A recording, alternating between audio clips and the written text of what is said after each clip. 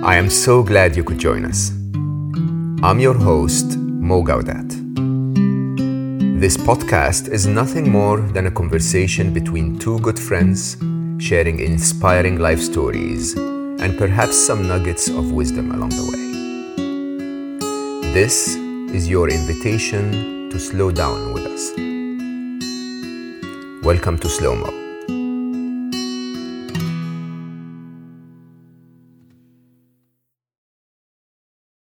Welcome back. It was almost a year ago, around the same time, I was still in my Scary Smart book tour, where I have a tendency to overdo things on book tours. So I planned like 1 million podcasts, and it was quite busy. Like I got podcasts after podcasts after podcasts to just talk about my message, which what really mattered to me. Some of them were quite significant, others were not, but I didn't know when a podcast popped up in my calendar. I showed up and I started to tell my story. And then one of those thingies that popped up in my calendar was a podcast called Saturn Returns. I dial in expecting to talk about AI, and there she is wearing a Pink Floyd t-shirt. And really, really peaceful and calm and spiritual. And it really took us time to even start recording. We started the conversation with me saying like, who are you? And from there, we spoke about everything, from life to experiences to spirituality. And then we thought, well, it might be a good idea to record this. And so we pressed record, and until today, my episode on Saturn Returns still gets a ton of compliments on social media and people thanking me and thanking Kagi Dunlop, who eventually, after we finished the conversation, turned out to be a little celebrity. And I was completely unaware. I texted her afterwards and I said, you should have said. Kagi was the original cast of a show in the UK here called Made in Chelsea, which made her very, very popular. Then she became a singer-songwriter and entrepreneur with a brand that was called It's Why. And she just dabbles in a lot of things. And now she is the author of a book about to come out on the 18th of January that is called Saturn Returns, which me has been the first person to read outside the publishing group that she's working with, which is such an honor because it is such a beautiful book. I know nothing about astrology whatsoever, and I don't understand why Saturn matters and why is it returning and when is it returning, or are we the ones returning to it? I have no idea. So I'm going to ask all of those questions, even though I was educated in the book. But it was also a biography. So Kagi and I became really good friends. We met a few times ever I was in the UK. We text every now and then when we need to ask each other's advice on something. And still, I didn't know the story. I didn't really know the background. And what was beautiful about this book is how she uses her, I don't know what to call it, her, let's call it celebrity life, on the image, on the outside, as the example for the advice that she gives in the book, which is truly, truly genuine and quite helpful on the path for people to find themselves and to find peace and happiness. So I want to cover both, and I can promise you from knowing the way Kagi and I chat when we meet, you're going to love this conversation, and I promise you you're going to love this book.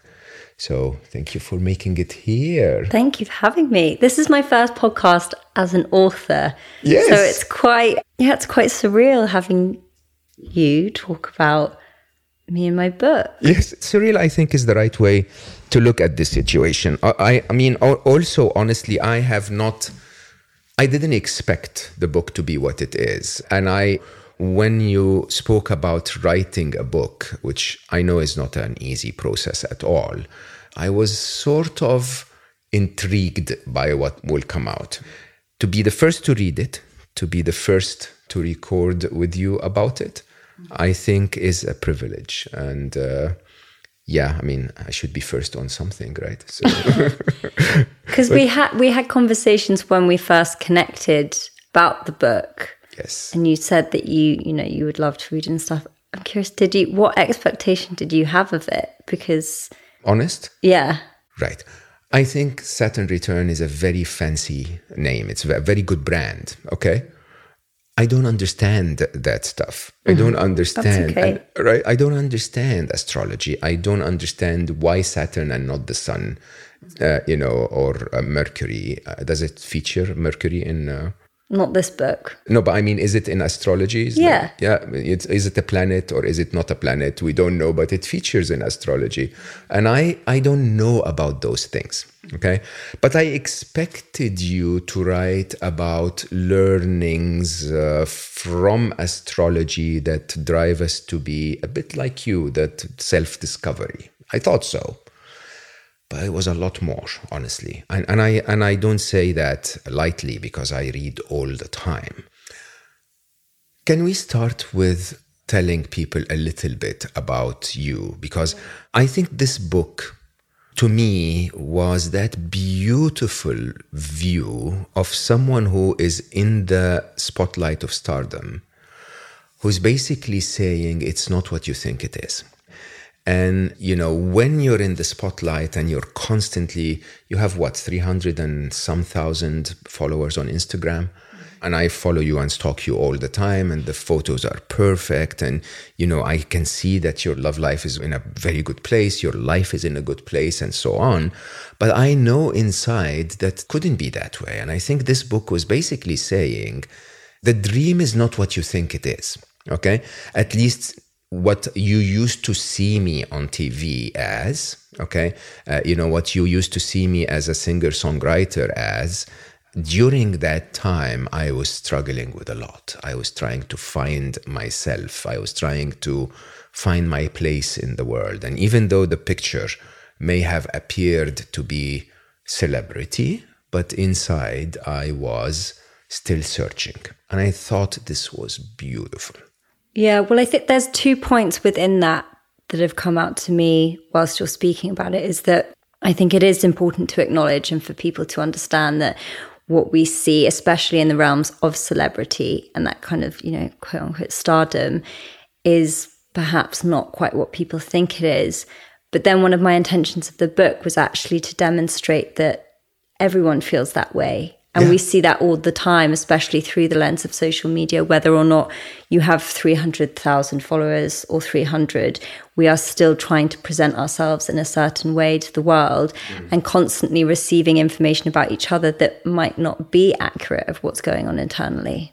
Yeah, and which I think is probably when I hosted Stephen Bartlett here on the podcast, he spoke about the same. He spoke about the idea that we follow stars on social media thinking that they are perfect in every possible way, that this is the life that we absolutely dream of, but that everyone is human and everyone is attempting to find their place in life just within different circumstances. But tell my audiences who are not from the UK about Made in Chelsea, about going to LA, about your story. Maybe start when you're 15 if you want. Yeah, well, okay, we can start when I was 14. Let's start when I was 14 because we're going to relate it back to Saturn and to kind of try and give you a little bit more of an understanding of that as we go.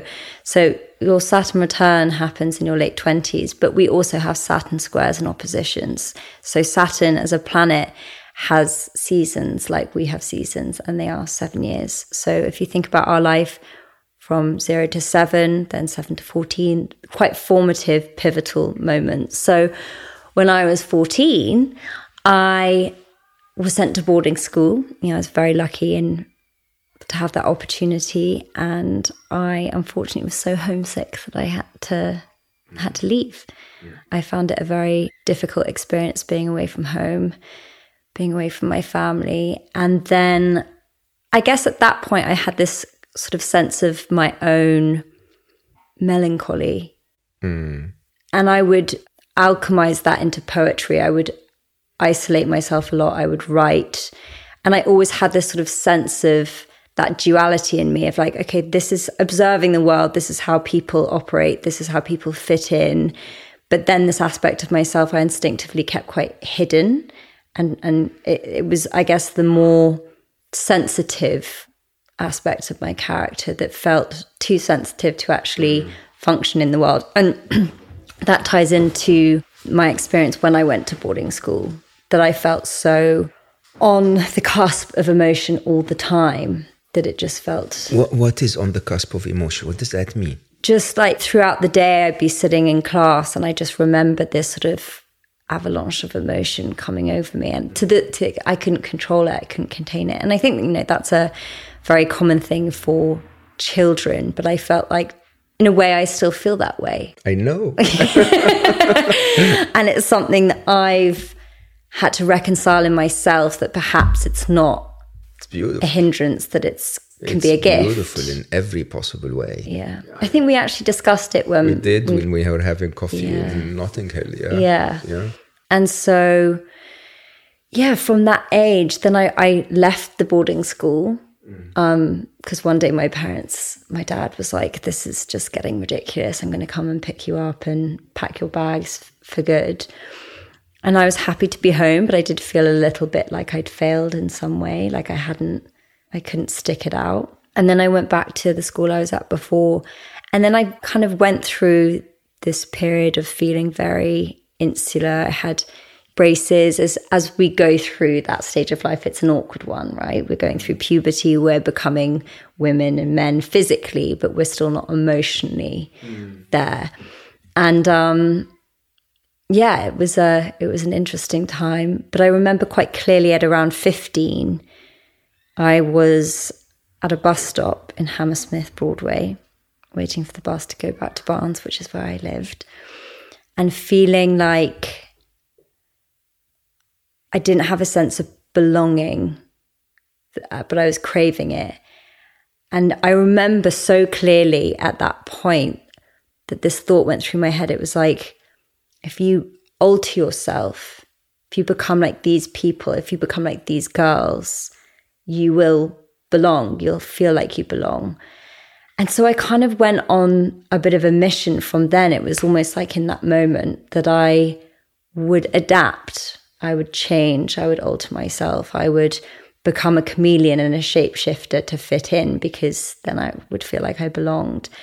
And that kind of carried me through life. And in a way, I think, you know, through the analysis and the overthinking that I do, is how I ended up on Made in Chelsea, which, for those that don't know, was one of the first reality shows in the UK. When it came about, none of us really knew what it would entail, how it would turn our lives upside down, what it represented. It was just something that kind of fell into my lap. And it wasn't a clear yes to do the show.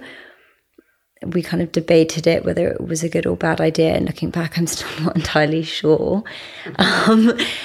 But I saw it as an opportunity and I did it. And, you know, like you said at the beginning of this episode, it represented that element of celebrity where it was portraying a certain lifestyle and a certain type of person that lived that lifestyle. For reality TV, there were many elements of it that were very fictional.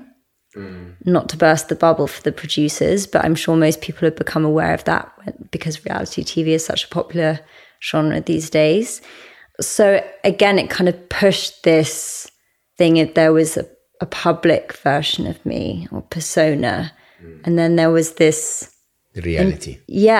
Or more internal ones. So they became more and more polarized. So that blew me away when I actually Googled you after our conversation on the podcast. Because, so reality TV, I think my maximum tolerance is around 4 seconds of any show whatsoever, because it's so fake and I can see the fakeness so quickly and it just appalls me in an interesting way. And yet the woman that I met, that, I spent 2 hours talking to on the podcast and in our chat, was very real. Very, very, very, very, very deeply real. Okay.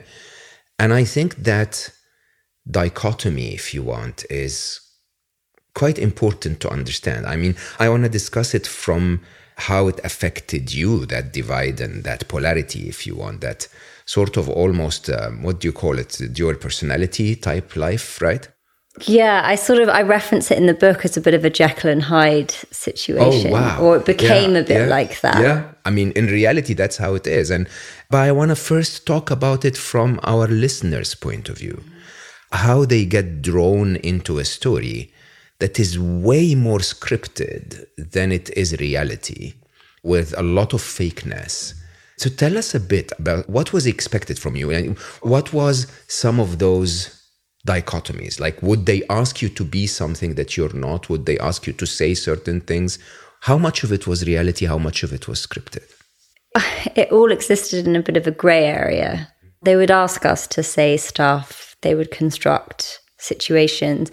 But bear in mind, at this point, I was 21 and I had no idea. And looking back retrospectively, I think, God, that was actually quite awful, the situations that we were put in, because, everything's incredibly heightened. You have cameras all around, but you're told to go in and you have no idea what you're going into, what situation, but you've been sort of prepped in a way that's stirring something, because they have script writers for the show that they rather than it being like, okay, here are your lines, they kind of say, okay, if we put so-and-so and this person together and then get this person to walk in right when they're talking about this and make them talk about that, then one of, 3 things will happen, and then we'll do this, So and I think that's why people love reality TV, because I think they, to the extent they know it's constructed, is less relevant. I think it's the fact that the reactions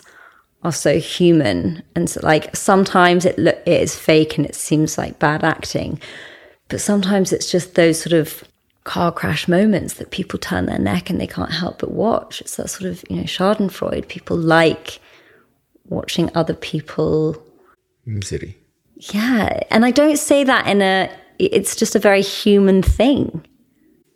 I mean, when you think about it that way, we watch movies all the time that are 100% fiction. This also is fiction. It's just not sold as fiction. The word reality is like, driving an American big old car that is guzzling fuel and calling it air cleaner.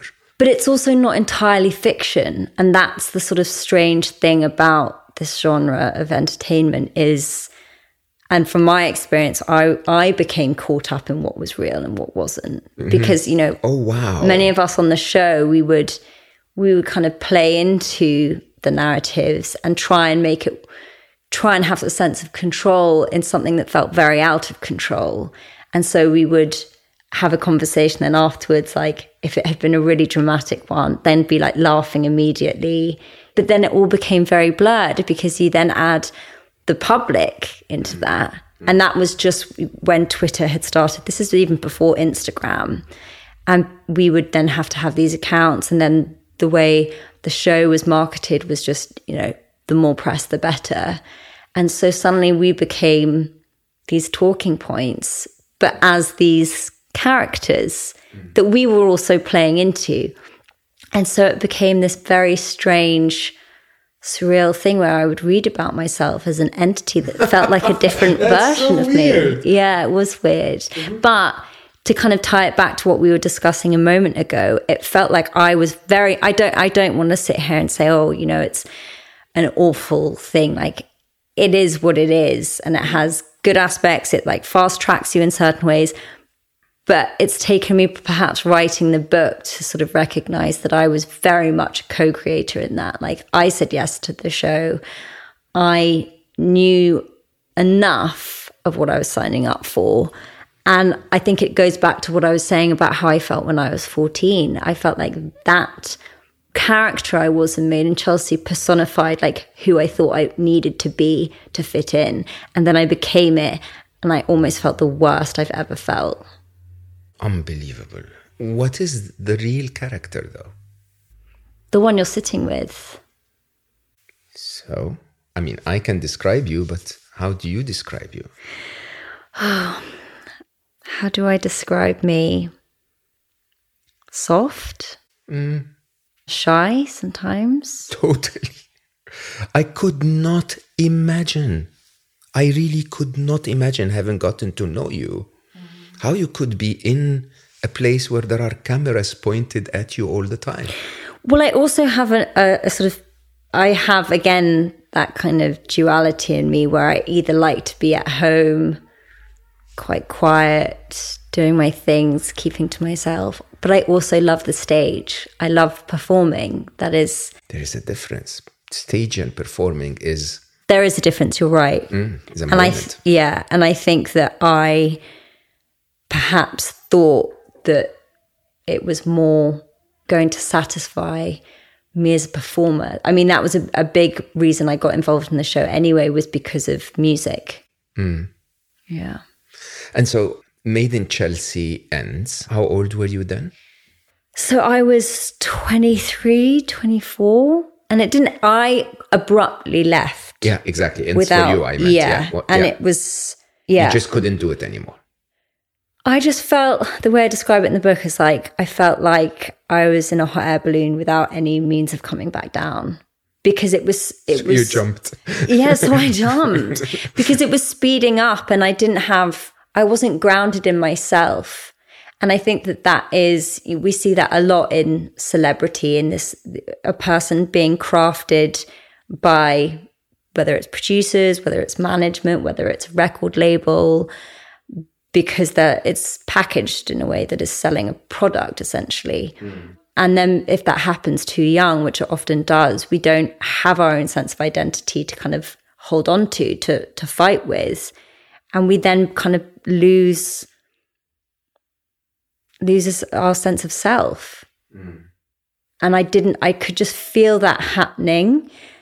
And I really want to add as a caveat here, like I'm always conscious of not, of sounding ungrateful. And I acknowledge like my position in this world and that I'm very fortunate and that, a lot of people would dream to be in the position I was, but I'm just from my own experience, that wasn't my destiny. That wasn't what I was supposed to be doing because it just never felt quite right for me.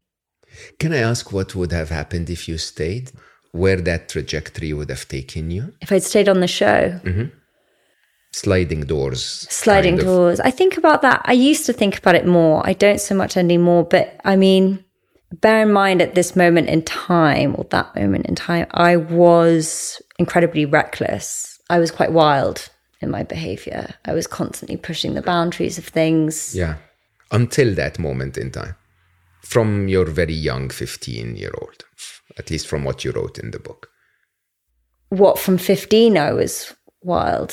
Yeah, I mean, I started going out in London pretty young. I can't picture that. Like your first love you met... In a nightclub. In a nightclub at age 15. Yeah, which now looking back, when I look at 15-year-olds, I think that's awful. And also, I looked so young for 15. You look 15 now. I was the one with friends that we'd go to the pub and they would say, she is not coming in because she looks so young. But yeah, I think it was a very different...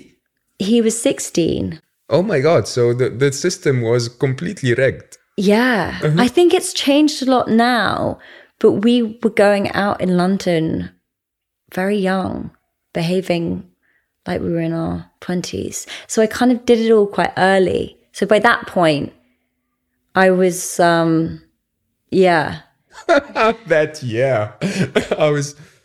Yeah.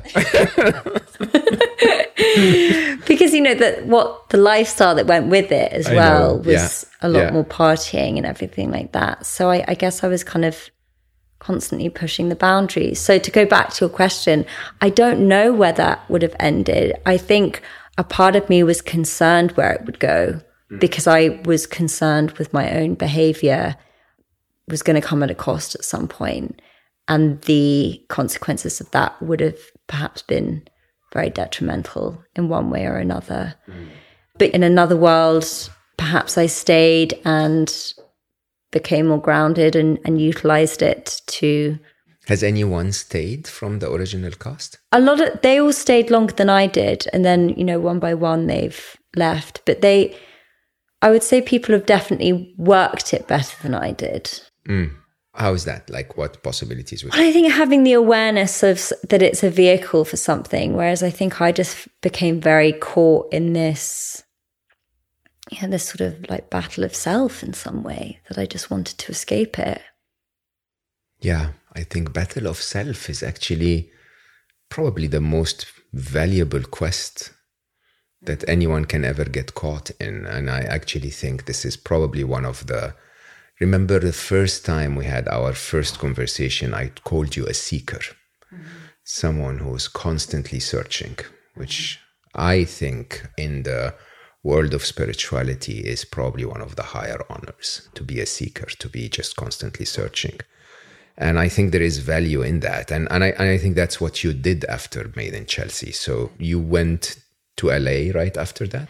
I actually went to Australia first. Oh, did you? Okay. Yeah. Just to cover the two corners. Yeah. Exactly. Which actually I sort of consider my spiritual home. Like that is...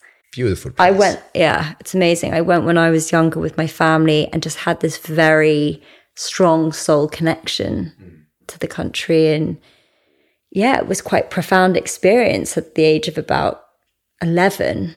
And wrote this book of poetry whilst I was there, and drawings. And I'd written this poem at the end about how Australia held the key to my heart and I wanted to live there one day. So it was always sort of like in the back of my mind that that's something I wanted to do. And then I'd been a couple of times during Made in Chelsea breaks. And then after a bit of time back in London and doing music, I just wanted to leave. I just wanted to leave London. I felt like London was so representative of a person I was trying to move away from. Yeah. I mean, you write this openly in the book, and it's a bit eye-opening for me because you're in London now. Mm-hmm. I never really managed to love London. I never really managed to hate it. You haven't? No. Like every time I come to London, I go like, oh my God, I love this place. Oh, no, I hate it. No, I love it. No, I hate it. And there is something about this place. I think the people are quite... When you find the right people, when you find the right tribe, they are really, really nourishing to your knowledge, to your wisdom, to your questions, which I think is really quite interesting. But they are very far in between to find them. And I think it's... the pace otherwise is just blinding and quite stressful in many, many ways. And in a way, there is a lot of judgment around, which pushes you to try and wear a blue t-shirt instead of a black one, which, is like a bit of a push for me. So, Yeah. That's interesting. Yeah, because I kind of, after seeking and going out and living in different places, I realized that, and I wrote about this in the book, is how I actually was perhaps just trying to outrun my own shadow. Perhaps it wasn't London that was the problem. Perhaps it was me. It was the places you went to during the time when you were not you. Yeah. And, your shadow travels with you. So it's been a really beautiful thing coming back to London, feeling more grounded in who I am and cultivating a life and friendships that nourish that, like you say. But it was hard. And it's probably the thing that I get asked most about on the podcast or through social media is people saying, how do I find my people? How do I find my tribe? And it's a very untapped area, the grief and the heartache of friendships, especially as we navigate our late 20s, because we change so much as people and friendships kind of fall by the wayside. And we talk about breakups romantically, but we don't talk about breakups in friendship and the sadness that comes with that. And I felt that there was a moment of sort of exile in my late 20s, just before my Saturn return, really, where I kind of had departed from a circle that was just not in alignment with who I was trying to become. But there was this moment in between where there was just this void, and I felt very lonely. But the more I kind of stepped through that and started leaning into practices and things that felt in alignment with me, I just found and gravitated towards people that just came into my life in kind of weird and wonderful ways. And then that slowly started to form what I have today. So when you went to LA, you went for music, and you also didn't find that LA life to be your place. And you returned back to London. You were 28 then? I was 28. Yes, I was 28. Interesting. So at 14 is your first cycle, boarding school. At 21 is Made in Chelsea. At 28, you're now back almost deciding to be a new person. This astrology seems to be accurate. Is it? So explain this to me. Look, I'm a believer, okay? But I'm also an engineer. So I need to understand how the machine works. You know this about me. So I believe in palmistry. When I read my palm. Yeah, I did. And it's very accurate. And when my son died, Nibel, my wife then, was sort of trying to explore life in interesting ways, to maybe figure things out, if you want. And so she went into many, many tangents, if you want. One of them was palmistry, and she was going to this healing center, and they had a palmistry course on a Sunday, and we were free. So I said, yeah, let's go. And that was before my book came out. The teacher held my palm and said, are you writing a book? And I said, yeah. And he said, it's going to do very well. It's going to be very successful. I was like, what do you mean? Like, how did you know that? And he showed me the lines on my palm, which are actually quite weird because my fate line changes direction after Ali dies, from my focus on the corporate world and making money to this helping people. So I sat down like a very good student, and that stuff actually has merit to it. I mean, it's true. You know, when I read your palm, that one some of the things I spoke about, or many of the things I spoke about, were very accurate. The way I explain it is that perhaps as we come into the physical world, we get some sort of a barcode on our hand that basically says specs. That's my engineering way of understanding it. Here are your specs. Here is how you can live your life. And, on the other palm, here is how you're living your life. So it's a spec sheet, basically. I can get that. I can also understand that the universe in its entirety is fully integrated, and that the positions of planets and so on might affect our behaviors. But that's not how astrology is normally sold to us. How is it normally sold? A bit fakish. Well, I think it's important to address that. I think the astrology that you're referring to, that perhaps quite a lot of people might view it as, is the new age kind of woo-woo mystic Meg horoscopes in a newspaper that all kind of, you could read any of them and they sound applicable to you. But the more I've delved into it, and just to add, I'm not an astrologer, but I have a community of people that I trust that know so much, and it always blows my mind. But this is not a new practice. And I think that the idea really is that there is a dialogue between, our inner world and the cosmos around us. And I think that's such a beautiful thing to kind of lean into. And for me, it was, if it has meaning, it matters. If the birth chart, when you're having a conversation with someone, if you're going through a period where you're feeling lost and someone did your chart and something landed for you and it made sense, I think that even if we dismiss all the rest, is significant enough. But I also just love this notion that each planet has an effect on us, that there is a rhythm in how we're living our lives that is kind of, it's a dance between fate and free will. That was going to be my next question. I mean, in an interesting way, planets are a little bigger than I am. Does that mean they have more impact on me than what I choose to do?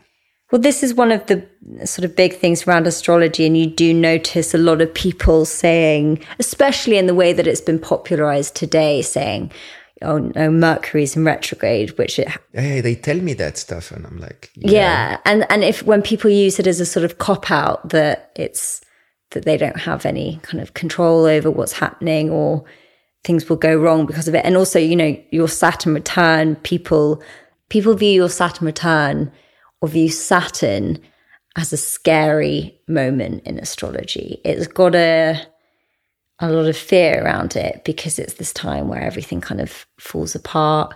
You get challenged in a lot of aspects of your life. But my view on it is it's actually so you can discover your most authentic self. Yeah, you wrote this, things fall apart so better things can come together. I love that. So explain Saturn in that case. So from what I understood, which was actually quite approachable for me, is that Saturn has something to do with your karmic cycle, if you want. And that when it returns, so every time Saturn is in season, is that the right word? Is in season? I don't know what the right word is. Well, so Saturn as a planet takes that amount of time to orbit back to the same place in the sky it was when you were born. Okay. So with its return, they say it brings this sort of cosmic coming of age, this initiation into adulthood, because it is a planet that is associated with karma, with structure, with boundaries. It's about discipline. It's about responsibility. Sort of coming to say... Who decided that? I don't actually know who the first person that decided it was, but it's not a new thing. You know, you look into Greek mythology and it's everywhere. So this is the bit that, I mean, my engineering mind goes like, people, like someone explained this to me. What, where? Like, why is Saturn about karma and not about digestive system activity? I mean, who decides that? That, unfortunately... But, you know, astronomy and astrology used to be kind of one of the same thing. And then they sort of departed ways from each other. And then one became, you know, respectable and one became a charlatan's practice. Okay. I mean, in an interesting way, I have to admit, did you say Mercury? In retrograde. Yeah. This has been happening recently for a while. Yeah. And a lot of the women in my life, the women I know, friends, my daughter, and so on, will just warn me, like literally send me as if there is a tsunami coming. Hey, by the way, tonight this is happening.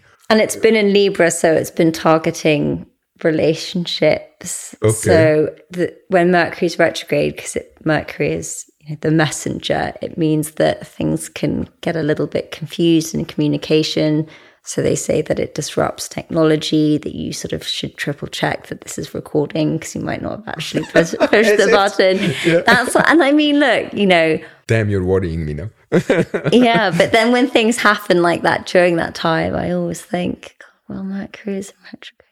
But, you know, as you'll have gathered from the book, for me, astrology is really a means of storytelling. Yeah, and I love that. And I love how the story unfolds. But I also love the idea of, hey, by the way, your life is going to break down in cycles. And it's interesting because when you said the 7-year cycle, there are a lot of spiritual stories. Joseph and the Pharaoh, and, you know, so many stories are in that 7-year cycle. Interestingly, how sort of life constantly reinvents itself in a rhythmic way, which I believe is very interesting and true. It's just the 7 years, basically every one of those cycles, you have to sort of relive again, redefine yourself again. And I think that's probably the way you wrote the book. You were really telling the story around those cycles. And I think that's really beautiful. Yeah.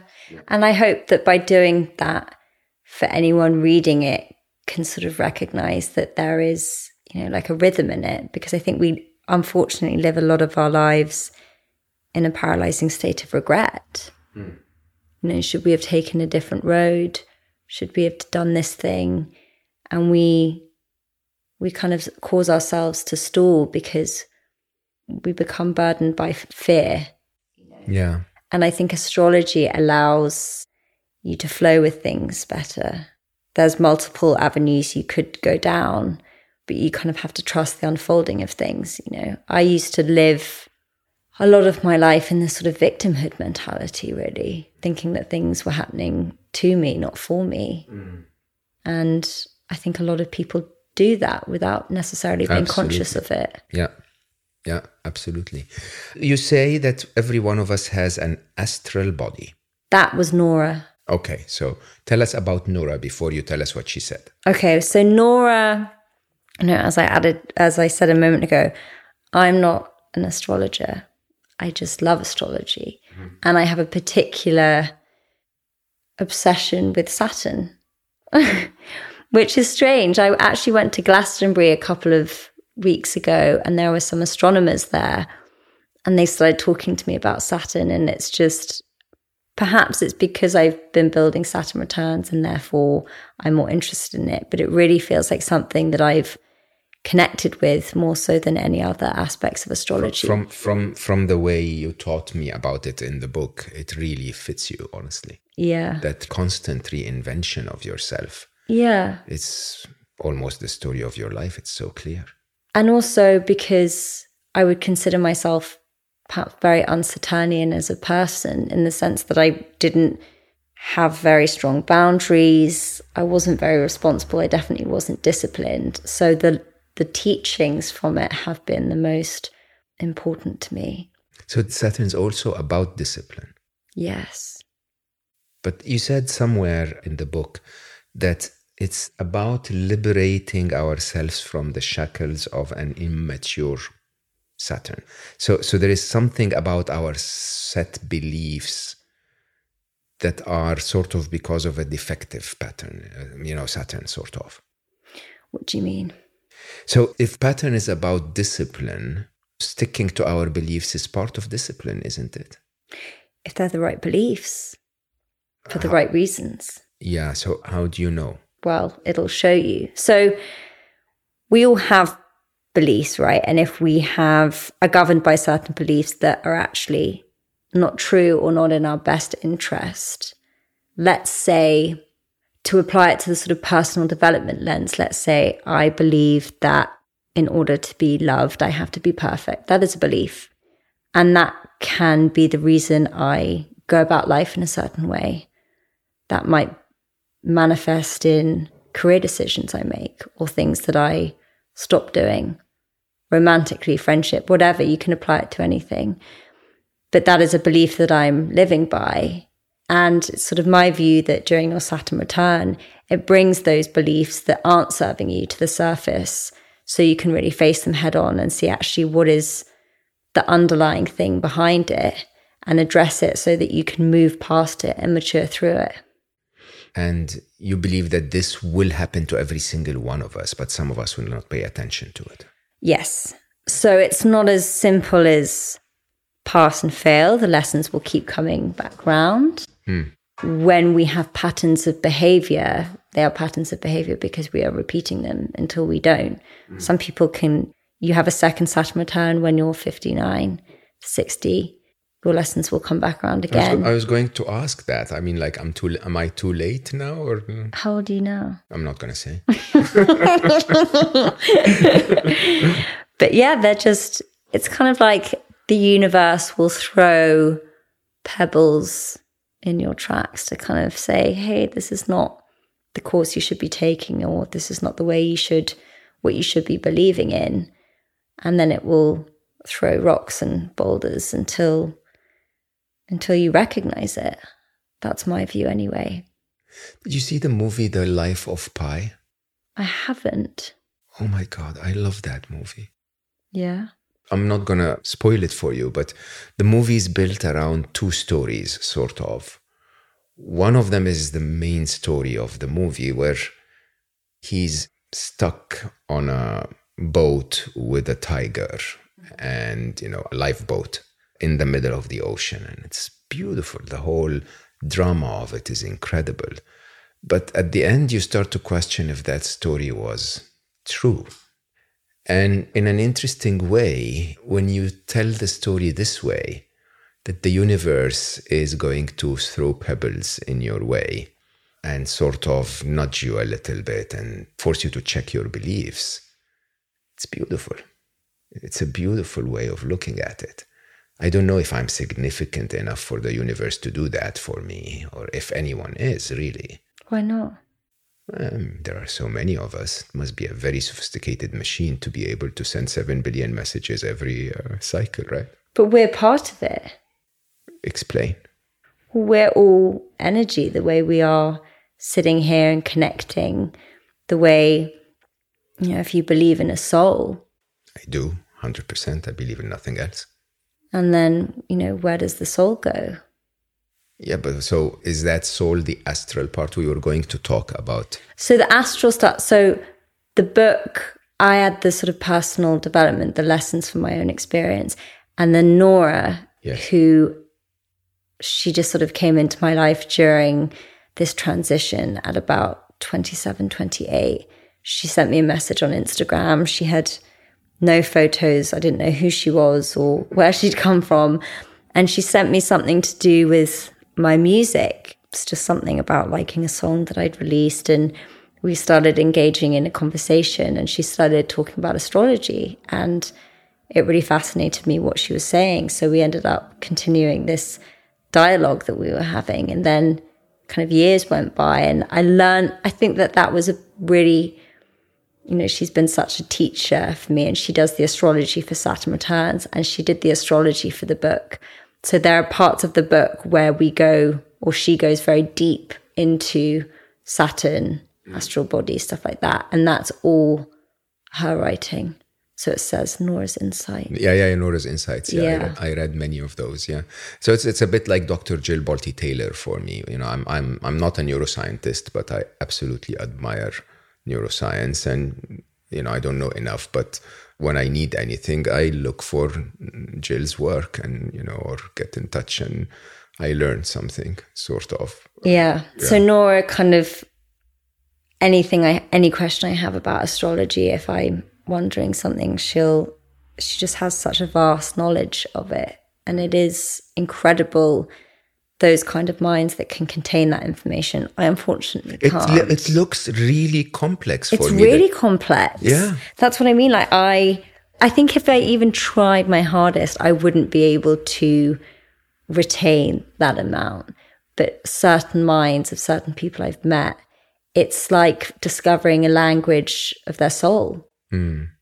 It's the only way I can kind of describe it. They find astrology and it makes so much sense to them that they can just pick it up really easily.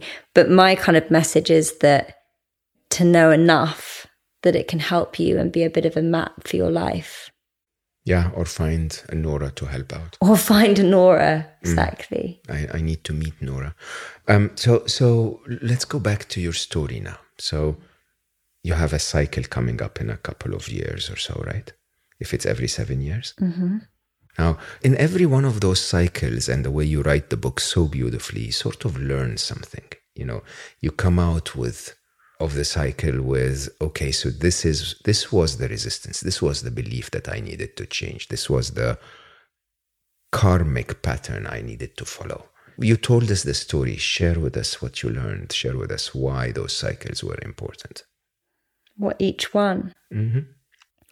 Well, I think each one further initiates you into becoming who you're supposed to be. I think we like this idea that we're just going to arrive at 30 with it all figured out. But we don't appreciate the struggle that we have to go through. And often that's an internal struggle. You might not see it on the outside as we kind of grasp for our identity. It's something that needs to be crafted. I like this analogy that we come into the world like clay, and pain is the hand that sculpts the clay. That's the sort of process of our becoming. And I know you've had your own experience of how things have shaped you. I think we all have that. Absolutely. And it's kind of, I think that Saturn, because it is considered quite a punitive planet, it can be quite aggressive in its methods. But I think that it makes you more refined, a more beautiful version of yourself because of those things that you have to navigate. So as I write in the book, the main themes as they applied to my life, and, you know, depending on your chart, but they are quite general, is sort of concept of autonomy. Concept called? Autonomy. Autonomy, yeah. Yeah. Coming into your own, learning to authorize yourself, to step into a place of, you know, having responsibility over your life, which is a scary thing. We often talk about fear of failure. We don't talk about fear of success. What success will bring, because if we are used to being looked after, which of course, if we think about in our childhood, we are by our parents, the authority figures around us are our parents, then our teachers, we're constantly told what to do. And some people like that and can carry that on. But I think often around 30, whether you look at it astrologically or not, we suddenly have this desire to really be our own person, to kind of break free from the shackles of people telling us what we're supposed to be doing, from our parents, from our peers, from society. And so I think it's a moment where we really have to ask ourselves, who am I and what do I want? What do I value? And how do I go after those things and not be unapologetic in doing so? Oh, totally. I mean, the truth of the matter is that this idea of going through your 20s in today's world is horrifying, honestly. I mean, most people in their 20s are struggling. And, you know, I know from, of course, my wonderful Aya, my daughter, and her friends, and how difficult it is actually to find yourself in the world. I mean, for me, it was almost like you have two paths. One is success and the other is failure. And, you know, obviously you'll have to choose the success one. So, yeah, well, now we have sort of multiple, and it's this thing of overwhelm of, I guess, opportunity or options. Yeah, which we think is a progressive thing, but we haven't quite caught up mentally to that. And so my mum always says, you know, when we were growing up, it was sort of, here are the paths, you become a lawyer, you become a doctor or whatever. And there's little things in between, but it wasn't an overwhelming amount of choice. Yeah.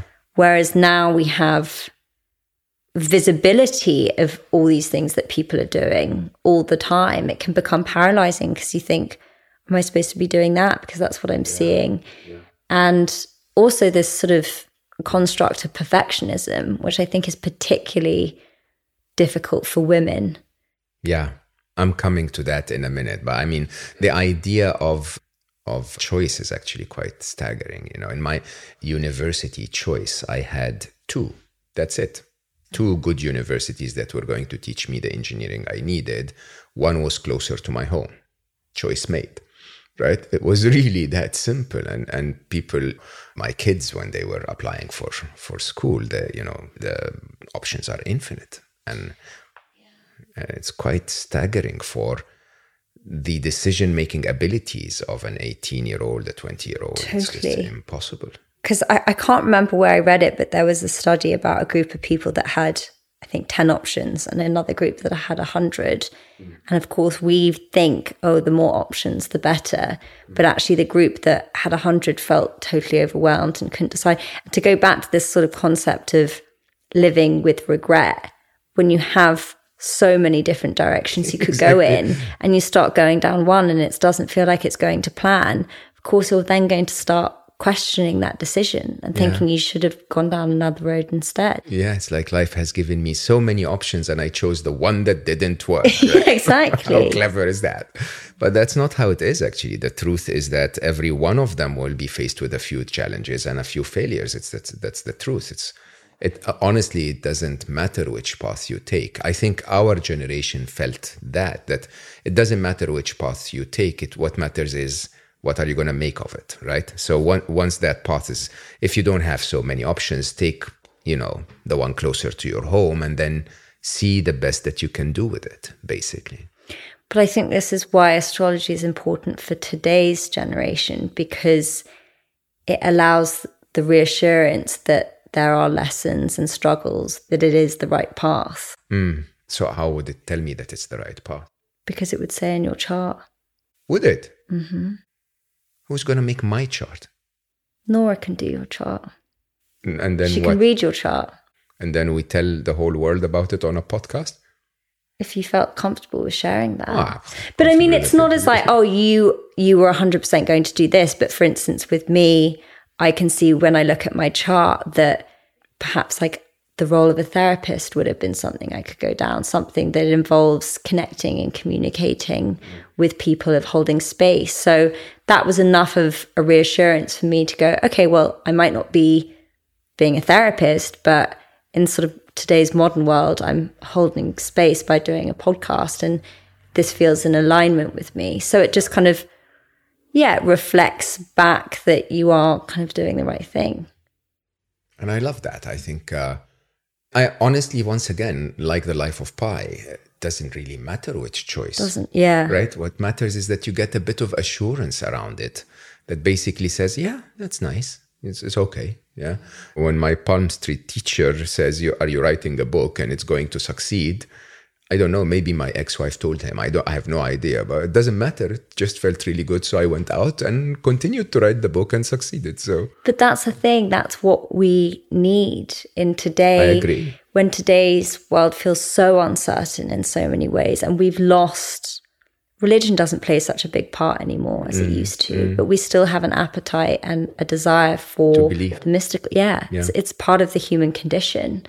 And so whatever the individual finds that satisfies that, like, fantastic. I'm with you 100%.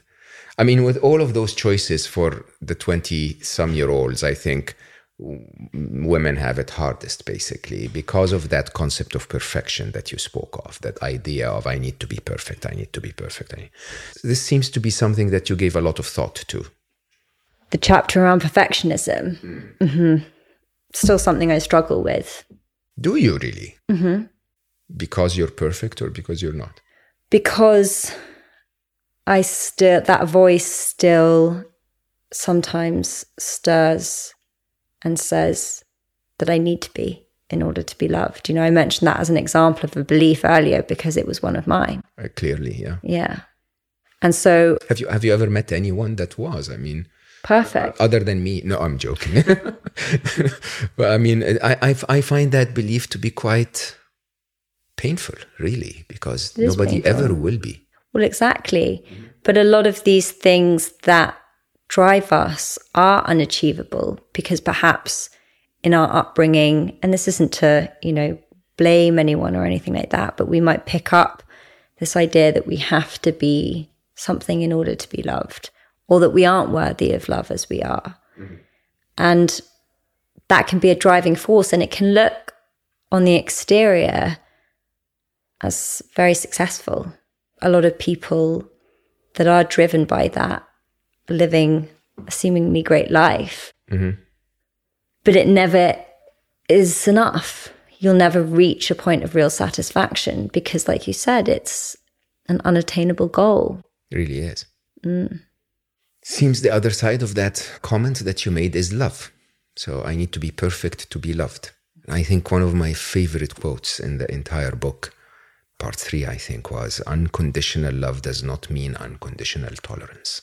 There are so many nuggets of gold as I read through, because in a very interesting way, I felt your vulnerability as a young woman, going through the pain that a lot of young women will go through. And obviously, every young woman goes through the phase.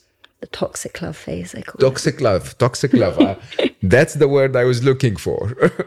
But you seem to have, again, worked through your cycles to find your place in that. In love. In at least not having toxic ones. Yes, and that area of relationships and partnership is somewhere I kind of see myself going into in the future more, because I am fascinated by it, because it's something that we all need. We're relational creatures. We need one another. we're dependent on each other. And yet we know so little about it and are taught so little about it at school. It's only through our own sort of heart-shattering experience do we hopefully learn a little bit. And, you know, to tie it back into astrology, I think it was Nora in a reading said that it was like part of my karma or life path that I will learn through relationships. But if we just kind of leave that for a second, I think we all learn through relationships. Absolutely.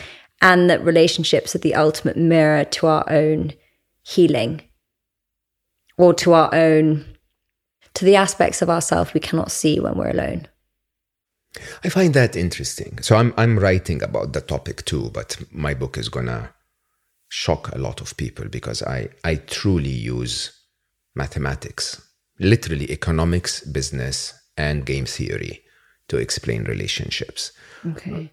Which is probably going to be my biggest failing book ever. I think we will probably come at it from such, because, you know, as we discussed when we first met, you have quite a masculine linear way of thinking, and mine is absolutely. I mean, squiggly, abstract, this is feminine. why I was really smiling when you said you want to work on this, because the truth, however, is that it's funny because the way we learn from relationships is almost like basically putting someone in a very fast Bugatti Veyron and basically saying, okay, every accident you make, you're going to learn something. Like every person you squish on the way, or every, you know, truck that squishes you, you're going to learn how to drive. And that's really weird. I mean, yeah, that is it. That's a great analogy. Yeah. Nobody really tells you in relationships. But people don't even tell you that. They just give you the keys and say, good luck. Go, yeah. But you don't even realize that you're learning to drive. That's the bizarre thing, is that we don't realize so true. that the relationships we have are our teachers.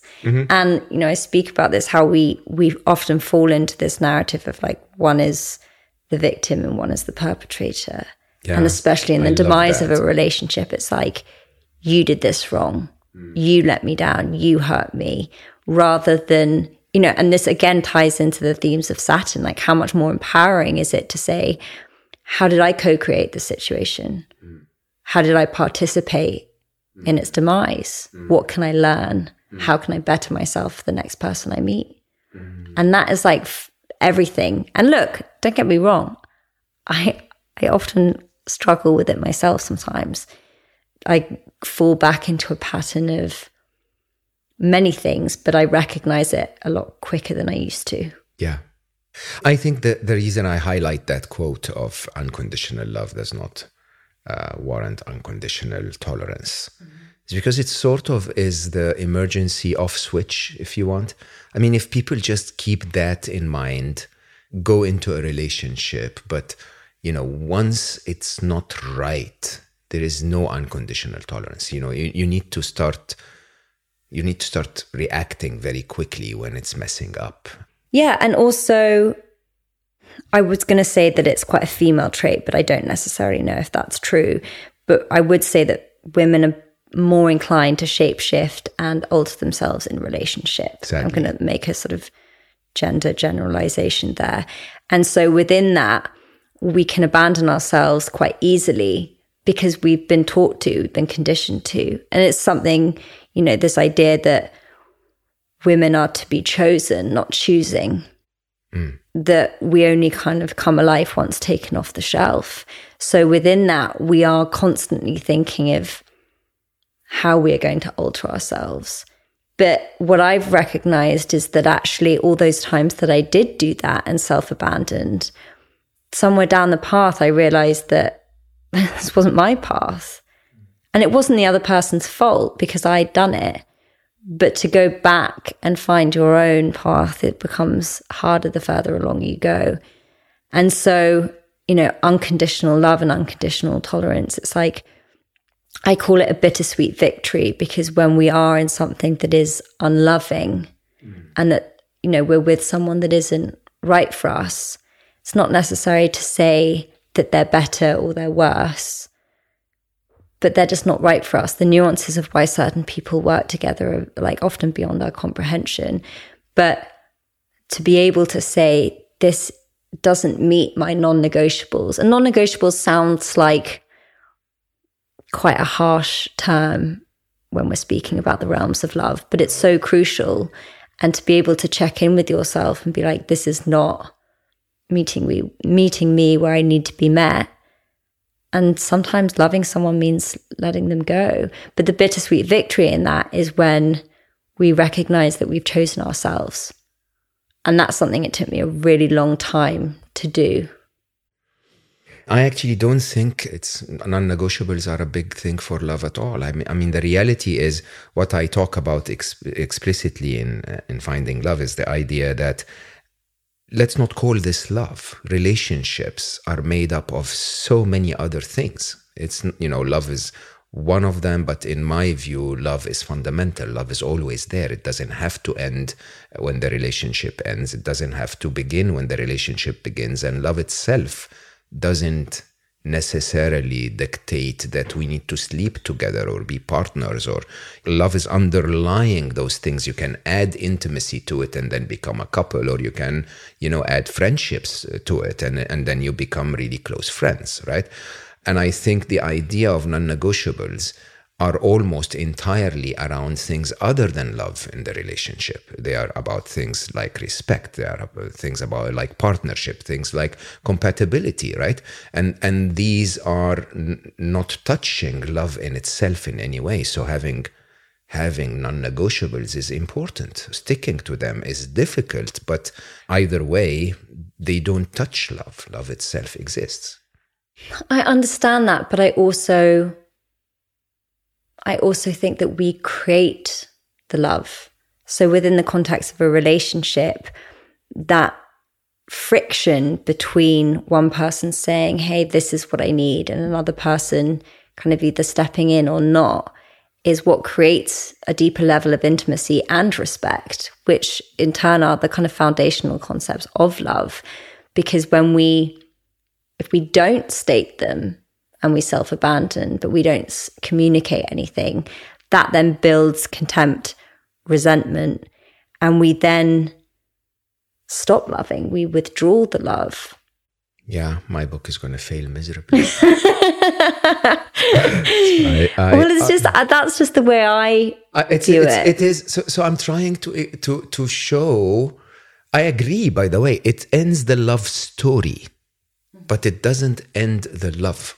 So what I'm trying to say, I'm a physicist at heart at the end of the day. So I'm trying to say that if you understand a bit of quantum field theory, you understand there are fundamental particles that make up everything. Now, this is in the physical world. I'm trying to say that in the spiritual world, there are fundamental elements that make up everything. Love and consciousness are part of them, that love exists as fundamental, that it's unaffected by our behavior. The love story is affected. So when you said those things are not there, it affects respect and intimacy. Yes, respect and intimacy are different things than love. And in that case, the love story is supposed to end. The love story is supposed to not, linger.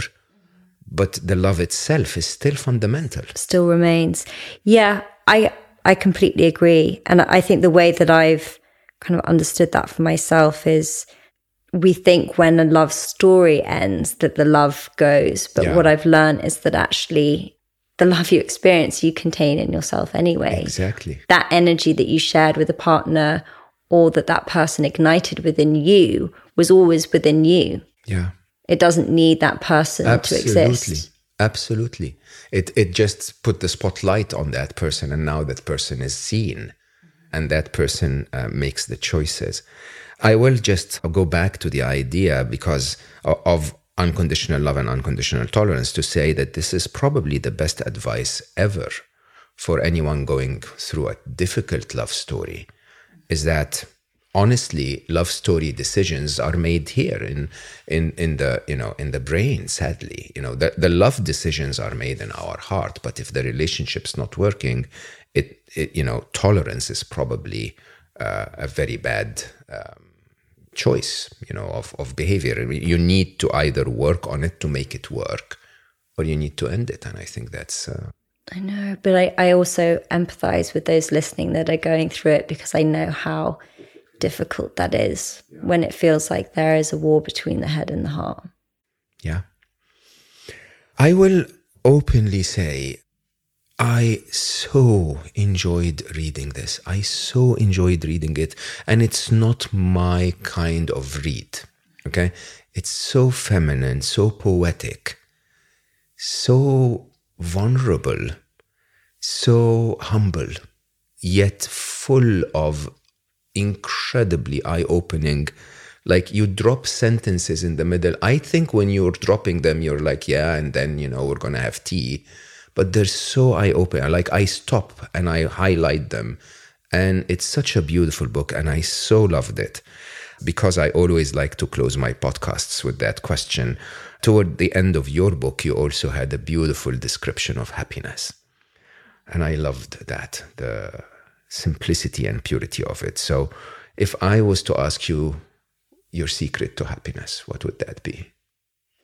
My secret to happiness. I actually wrote a poem about this a couple of years ago, which we put in the book, but then we took out because... Editors. Yeah, exactly. And I wish I had it on me, but it's called The In-Between. Mm. And it says, happiness is found in the in-between, in the moments that make up your morning routine.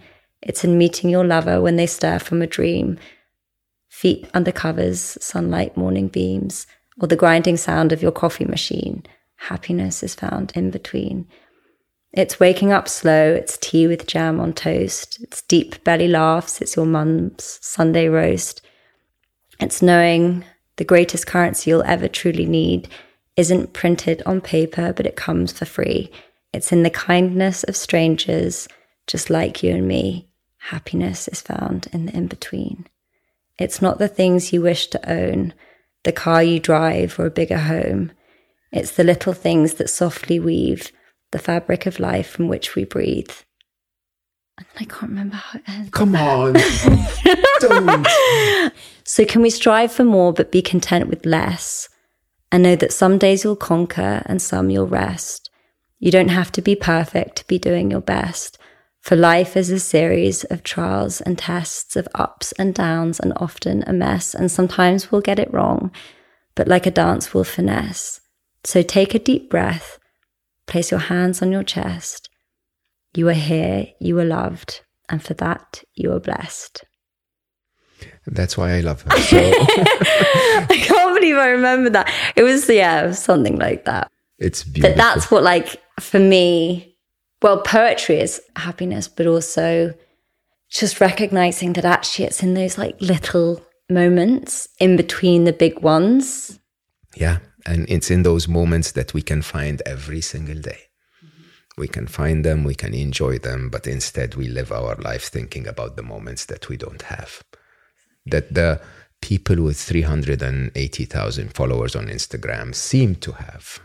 Our teachers or our parents told us we should have, but it's always found in the in-between.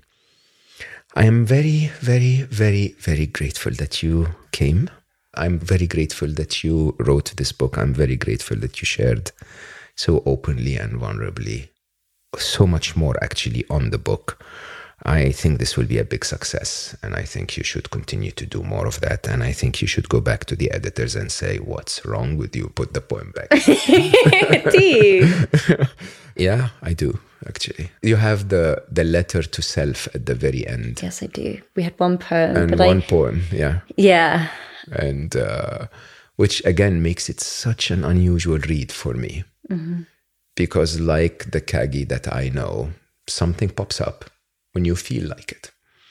Mm-hmm. It's like the whole book is just... what I feel like. Yeah, it's so interesting. But that's very me. It is, but it's also how you lived, and it's also how you learned, and it's also how you moved from Made in Chelsea to being a songwriter and singer-songwriter to what you're doing now. Something pops up and you fall. Thank you so much for coming, and thank you all for joining us. This has been yet one more of our wonderful get-togethers, which are a few months apart every time, but I totally look forward to them, because even though I don't know how I exactly learn when I'm with Kagi, I always learn something, and I always enjoy the difference in the way we look at things. And I always enjoy how she represents so many of her generation in her pure, true core. Yet the part of that they see more is probably the part that is the celebrity. And perhaps a conciliation of both, which I've seen in that book, Saturn Returns, is useful for people to see the whole story.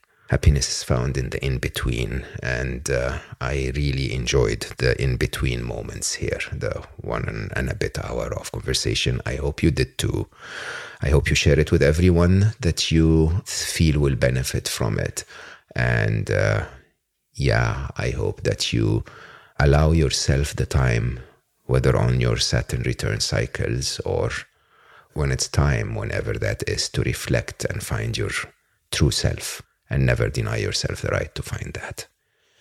It takes a bit of time to reflect, a bit of space, so it doesn't matter how busy you are. Allow yourself that little bit of time to slow down. I love you all for listening, and I will see you next time.